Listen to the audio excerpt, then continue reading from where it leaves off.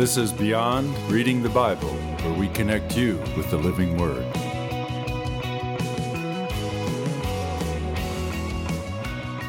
Welcome to another episode of Beyond Reading the Bible. My name is Randy McCracken. And I'm Lindsay Kennedy. So Randy, in previous episodes we've talked about the literary features of the Bible. In this episode we're going to be talking about chiasms, or chiastic structures. Yeah, and when you hear a word like that, Lindsay, it can sound like, okay, this is really abstract or really heady, intellectual kinds of stuff. And hopefully our listeners will be patient. We'll explain what it is, and then we'll jump right into some examples, and hopefully people will see the value of it. Yeah, as is often the case with things like this, scholars, I suppose it's scholars responsible. They just come up with the most abstract name you could think of. But at the heart of it, it's really not that complicated. So it's definitely worthwhile learning. Why don't you begin by giving us some sort of definition of what a chiasm is, or a chiastic structure? Yeah, sure. So basically what it is it's one of the many tools that the biblical authors used to emphasize different points they're trying to make. So, in our modern time, we have different ways of making a point. Obviously, through speech, we can emphasize different syllables and raise our voice, lower our voice, and so on. With written text, we've got bold, we've got italics, we've got paragraphs. We've got all different kinds of markers for indicating different sections of text or different emphasis.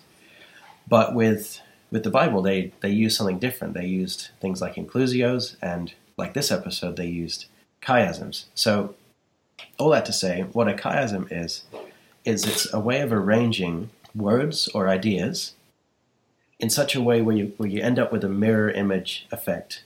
You have a parallel where you've got a series of ideas and then you have them repeated again in reverse order.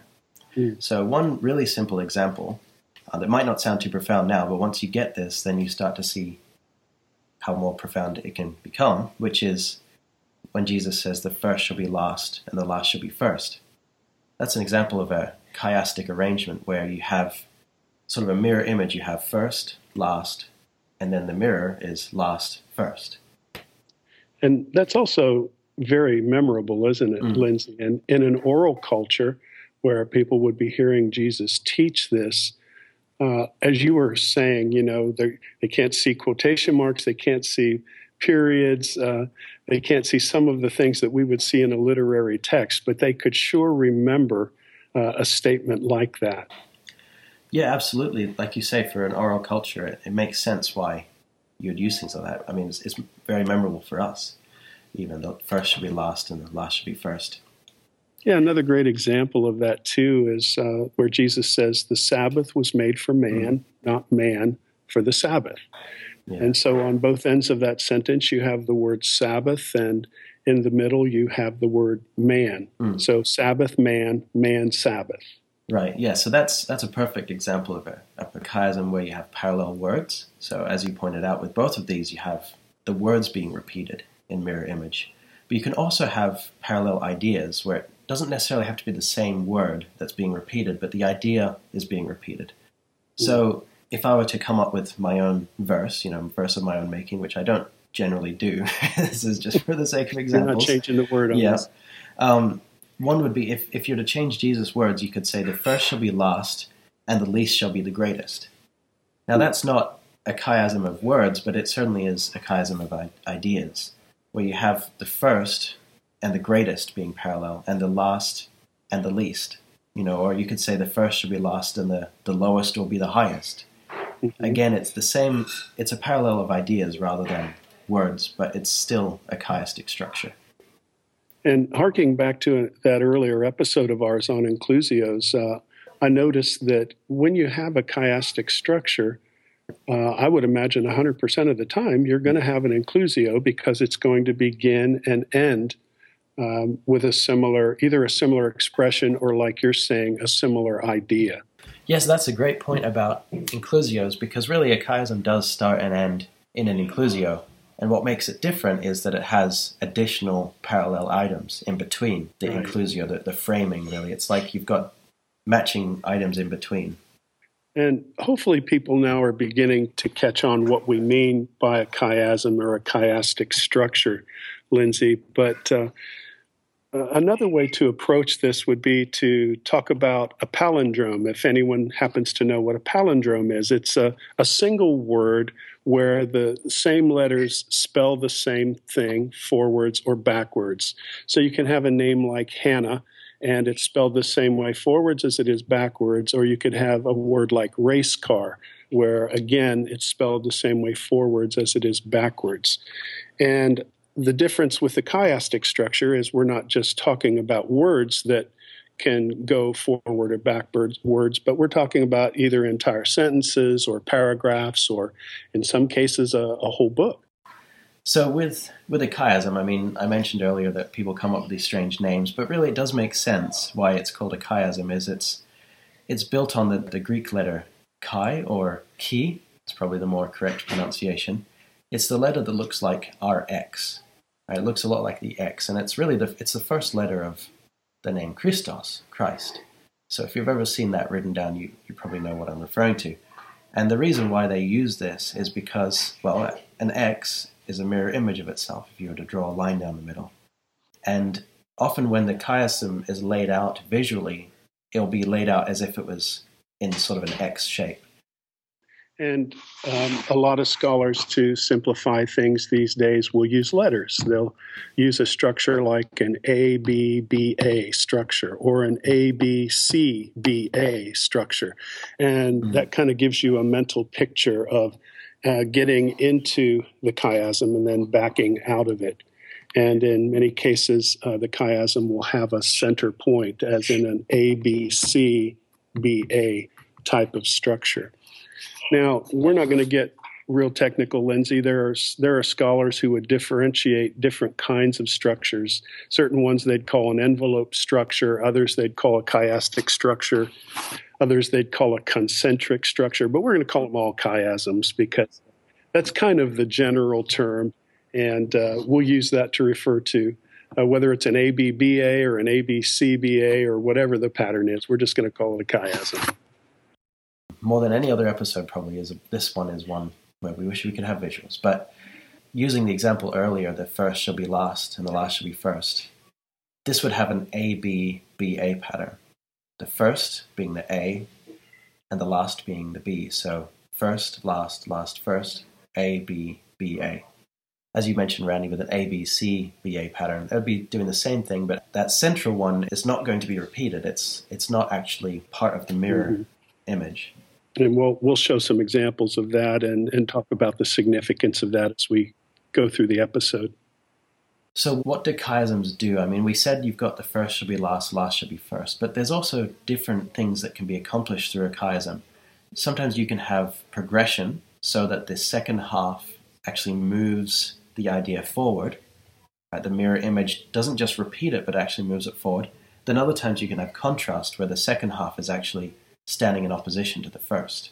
Do you want to explain that a little bit more? It might be similar to some of the proverbs that they make a positive statement and then they turn around and they say just the opposite in a negative format. And we can have examples in Scripture, for instance, of stories that begin in a certain way and end in another way. Maybe they begin positively and end negatively, or maybe they begin negatively and end positively.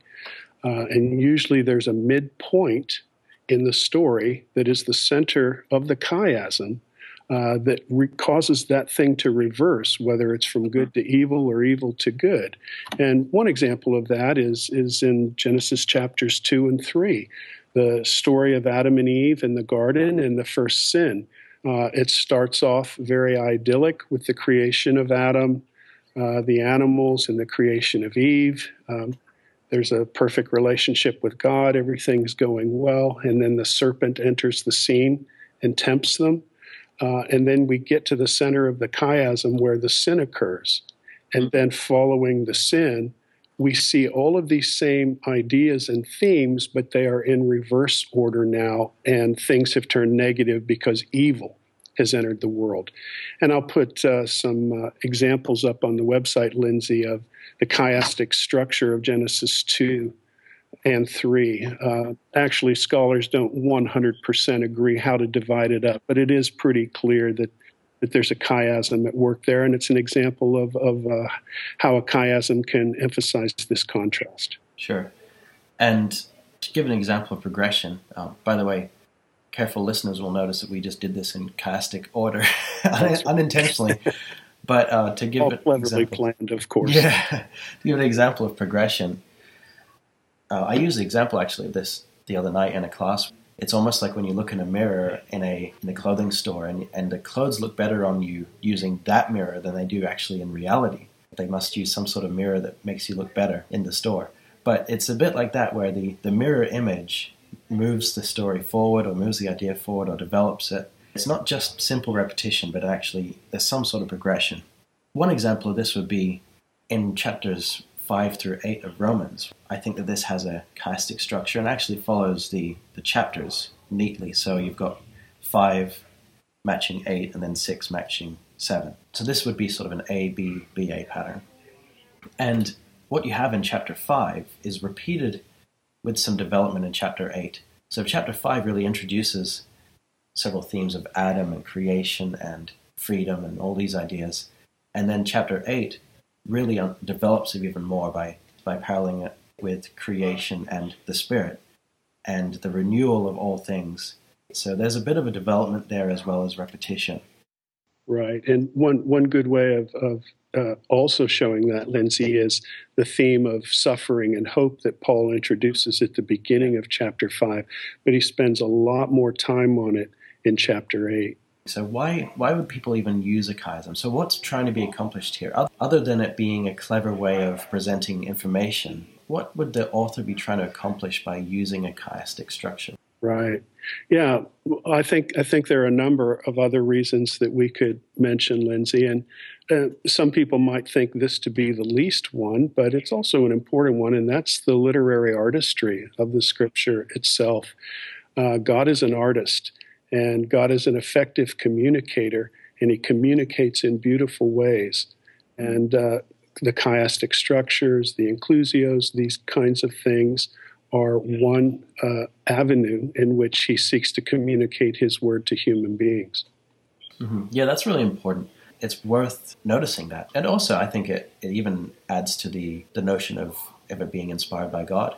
When you see just the absolute depth and detail that can be discovered through more and more study, I think it really reveals that this is more than just a human book. Yeah, I agree with you. The book of Genesis is a great example of that. It's really full of these chiastic structures. And when I show this to my students, they're really blown away. And, it's easy to think of some of these stories in Genesis as being simply Sunday school stories, but they're actually quite sophisticated. They teach great truths, and they do it in a very artistic way, using chiasm quite frequently. Yeah. So another thing that I think the author would be trying to communicate would be it's a smart or unique or creative way of drawing attention to what you find in the very center of the chiasm and on the very edges of the chiasm. Mm. This has been my own experience. I mean, obviously there's going to be more going on here than simply this, but I find that when you have a chiastic structure, so often the outer elements, the A elements, and then the very center element,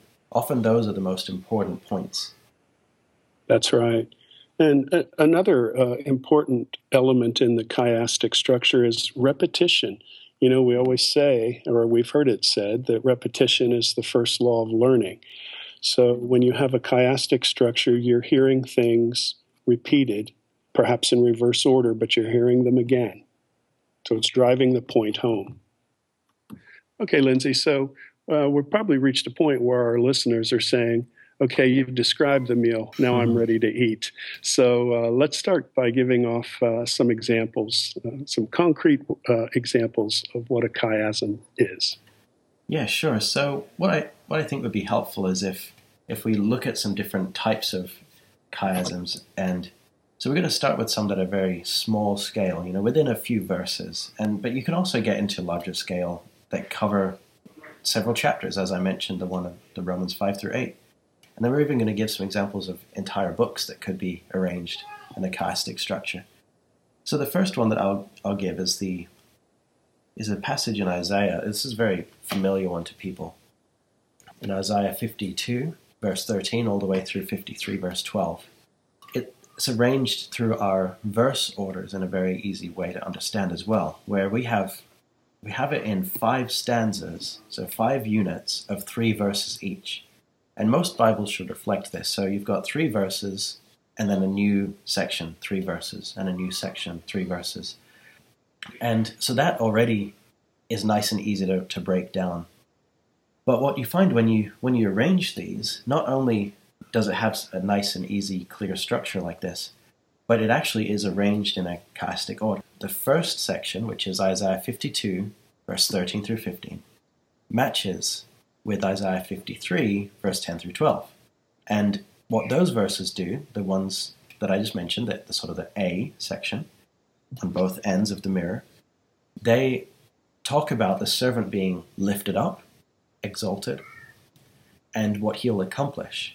Right? It actually starts on a very high note. And then it also ends on a high note as well, because it says he'll divide the portion with the many, and he'll see and be satisfied with what he does. Many will be accounted righteous through this. So there's sort of a beginning and ending on a high note that match in a lot of details.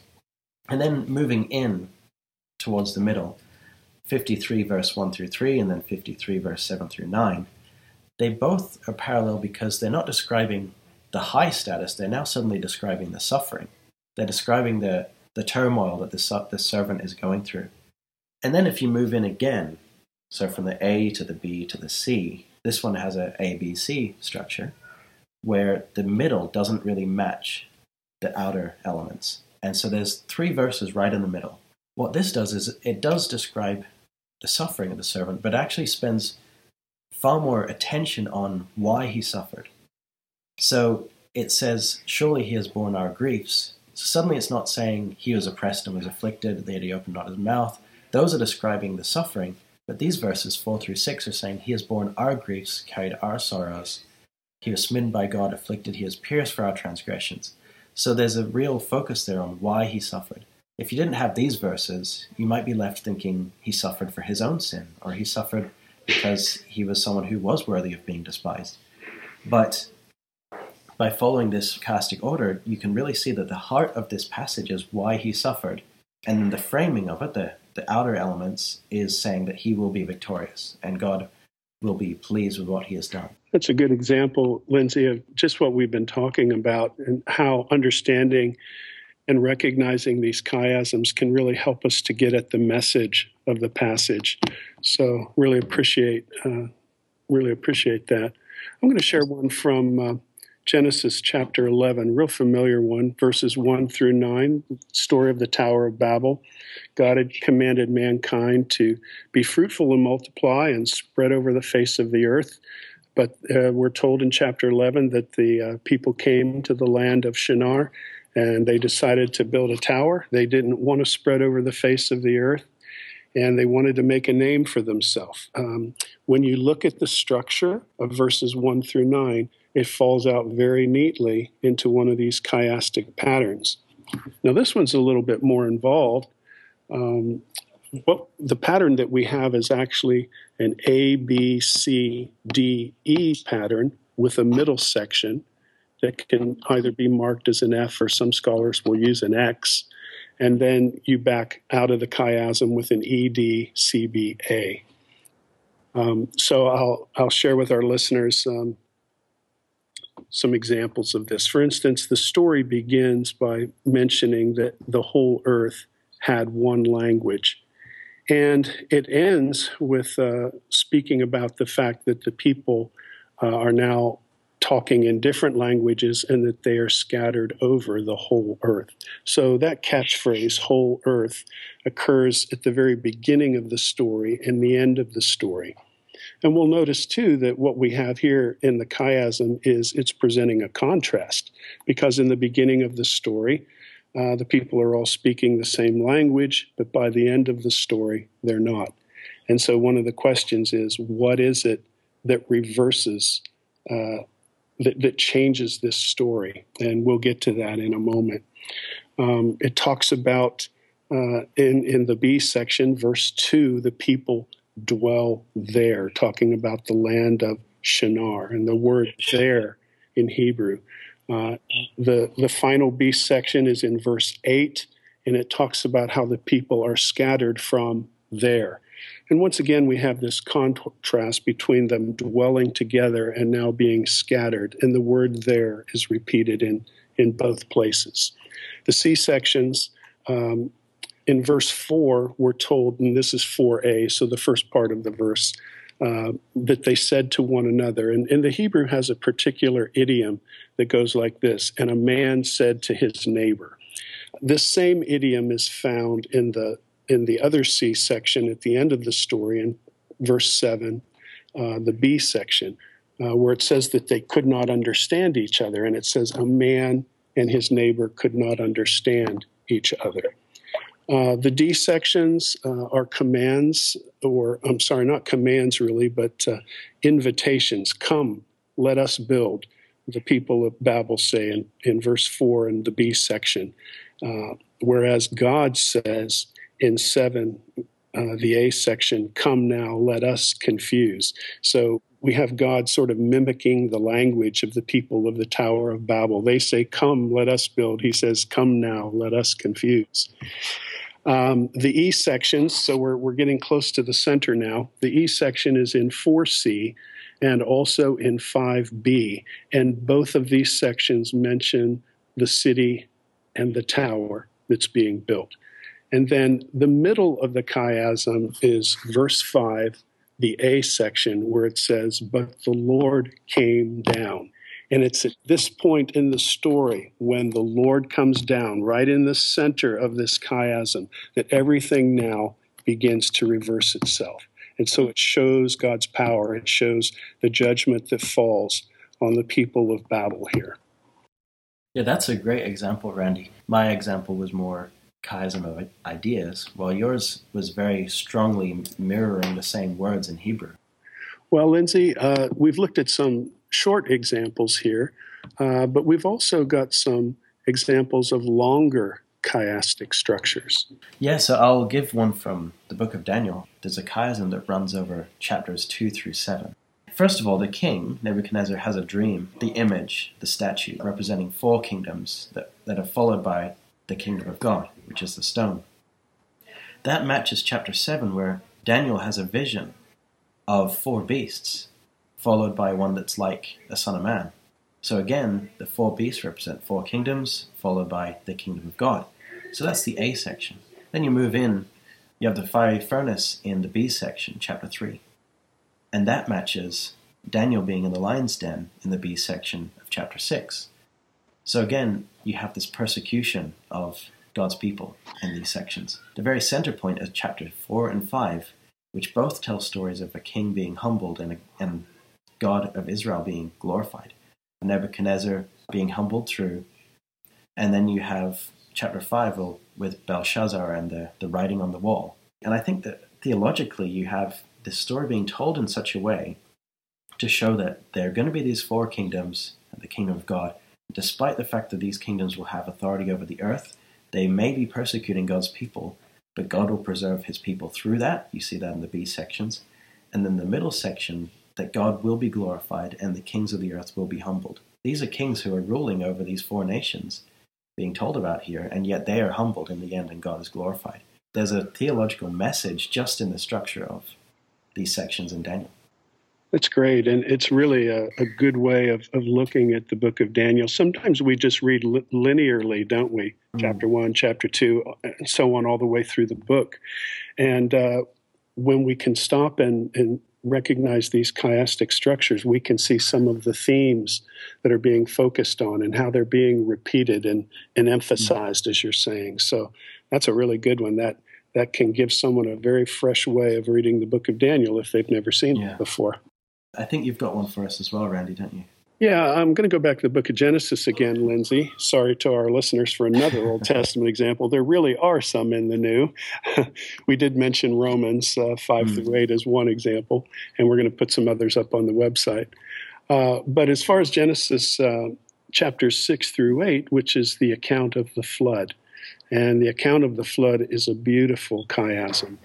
I'm not going to go into all of the various parts of it because it's actually an A, B, C, D, E, F with a center mark. Yeah, it's very detailed, this and that. Yeah, and then, F, E, D, C, B, A all the way out. But I will put that up on the website for our listeners to view.